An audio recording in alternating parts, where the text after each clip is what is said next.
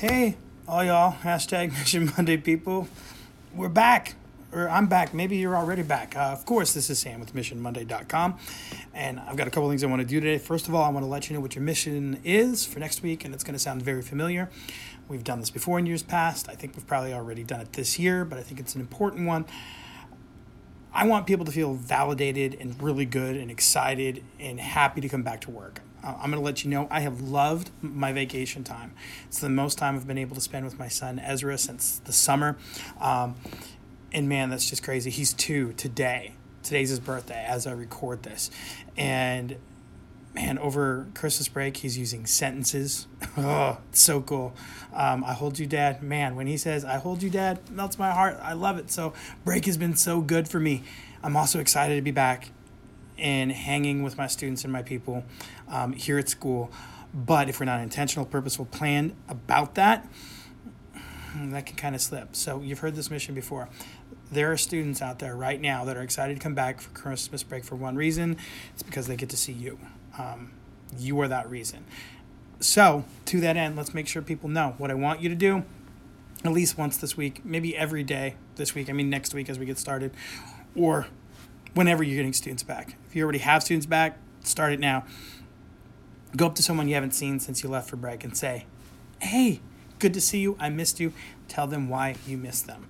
Whether it's what they contribute to class or how they're a good helper or their smile, whatever it is, let them know that you miss them. Let them know why you miss them, because it's good to be back. All right, so that's our mission. Also wanted to throw out there some thank yous. Mark and I had the opportunity just yesterday. We were at Trailblazer Elementary in Colorado Springs School District 11. Second time that we've been out at Trailblazer. I've lost track of the number of times we've been out to Colorado Springs presenting. So that was an absolute blast. Thanks to Ken, their principal, for helping with that. Also, thanks to Nicole, who was instrumental in getting us out there. And just this morning, excuse my cough, I was over at Shelby Rising City, which is a neighboring district of the district where I serve. My good buddy Chip, who's also a superintendent, is the guy that got us there. And I'm going to let you guys in on a little Mission Monday story. A lot of people that are watching this have probably already heard it, but I'm going to say it again. Have you ever been in Colorado and then come back to Central Time Zone, not realize that your phone was still on Mountain Time Zone, and then woke up an hour later than what you intended to get to a professional development thing you're supposed to speak at in Shelby Rising City? Because this dude did. I woke up at what I thought was 6 in the morning. It was actually 7, so I was a bit tardy for a speaking engagement.